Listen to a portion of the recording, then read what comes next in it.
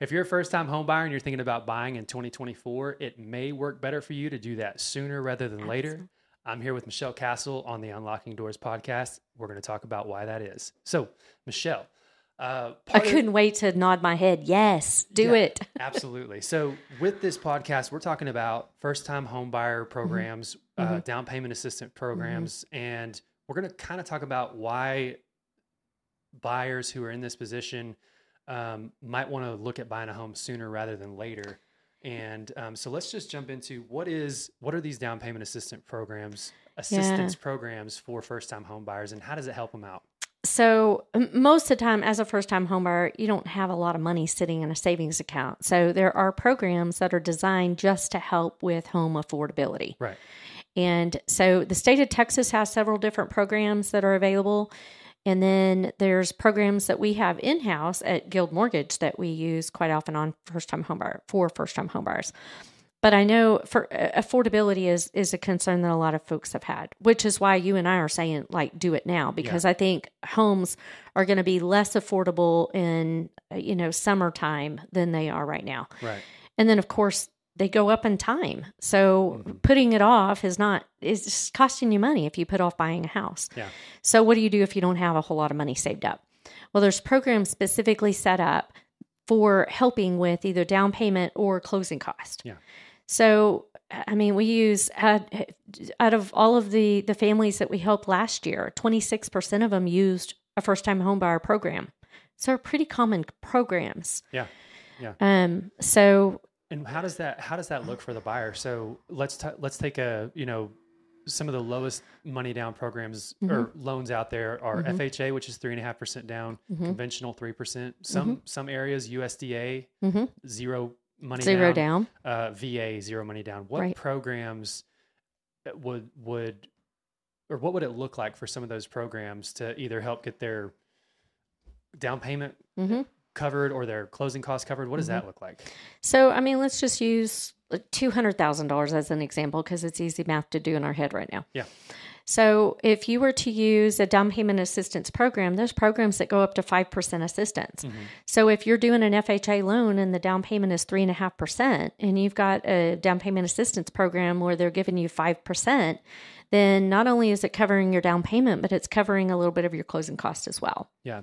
And one thing that we've been able to do, especially in this market, which is why, and I think this is going to change whenever buyer demand picks up, but we're also lately have been able to negotiate for closing costs to be paid from the seller to help with the buyer's down payment, or sorry, not down payment, but their closing costs, their cash to close. Yeah.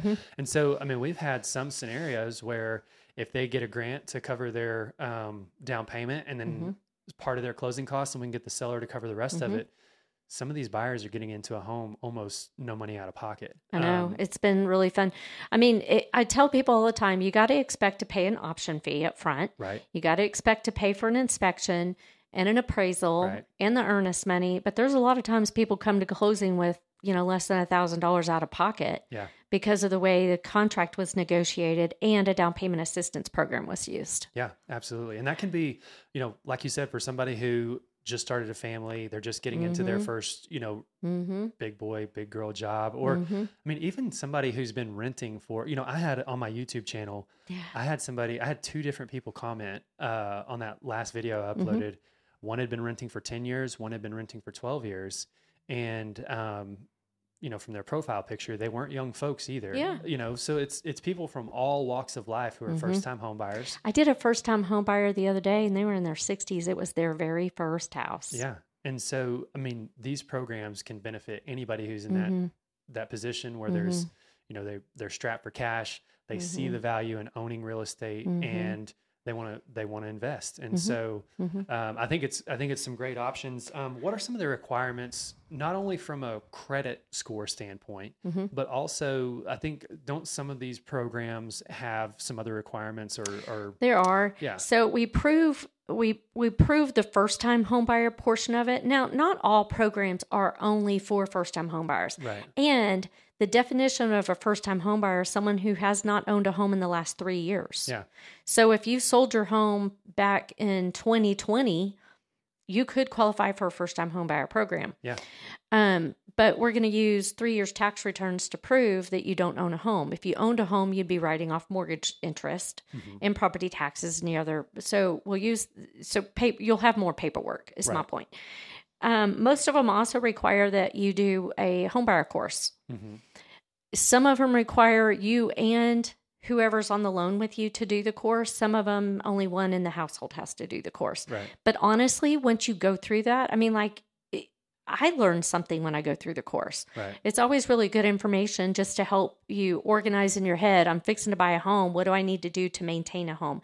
How does the mortgage payment work? How does an escrow account work? Like all of this information that you really need to know if you're buying a house, especially if you've never owned one. Yeah. Now, another question that I get a lot from people who are using, taking advantage of these programs is, when they get that money for this down payment assistance program, do they have to pay it back on top of their mortgage? And what does that look like? That's a good question. So some of the programs do have a repayment. Okay. If you sell the house or refinance within X number of years, some of them are 5 years, some of them are 7 years. So if, for instance, you did a 5% on a $200,000 house, that's $10,000, right? So if you are only in the house for 3 years and you did have a repayment, they're going to base your repayment of that money based on how much unused years you still have. Right. So it's kind of prorated. It's prorated, and you're just going to have to add that into your payoff. Gotcha. Okay. So, yeah. Okay, cool. Not bad. And I think that's, let's see. Credit score wise, it does require, some of the programs require 620 credit score, others require 640. So you do have to have a little bit higher credit score to qualify. Gotcha. So do keep that in mind. That doesn't mean that, if you are thinking about buying a house and your credit scores, you're concerned the credit scores aren't there now. Again, we talk about these on the episode all the time. Start the conversation early. Don't wait until the last minute to talk to somebody. Have a plan. Strategy, just a strategy and a plan. However you want to do it, you just talk early. Yeah, absolutely. Now, when we started this episode, we kind of gave a little teaser on if you're a first-time home buyer and you do want to buy in 2023, that this next 90 days, I think is going to be, we actually posted an ad today about this next 90 days being probably one of the better opportunities, because we still see there's limited demand in the market from buyers, which is keeping values flat or sales prices somewhat flat.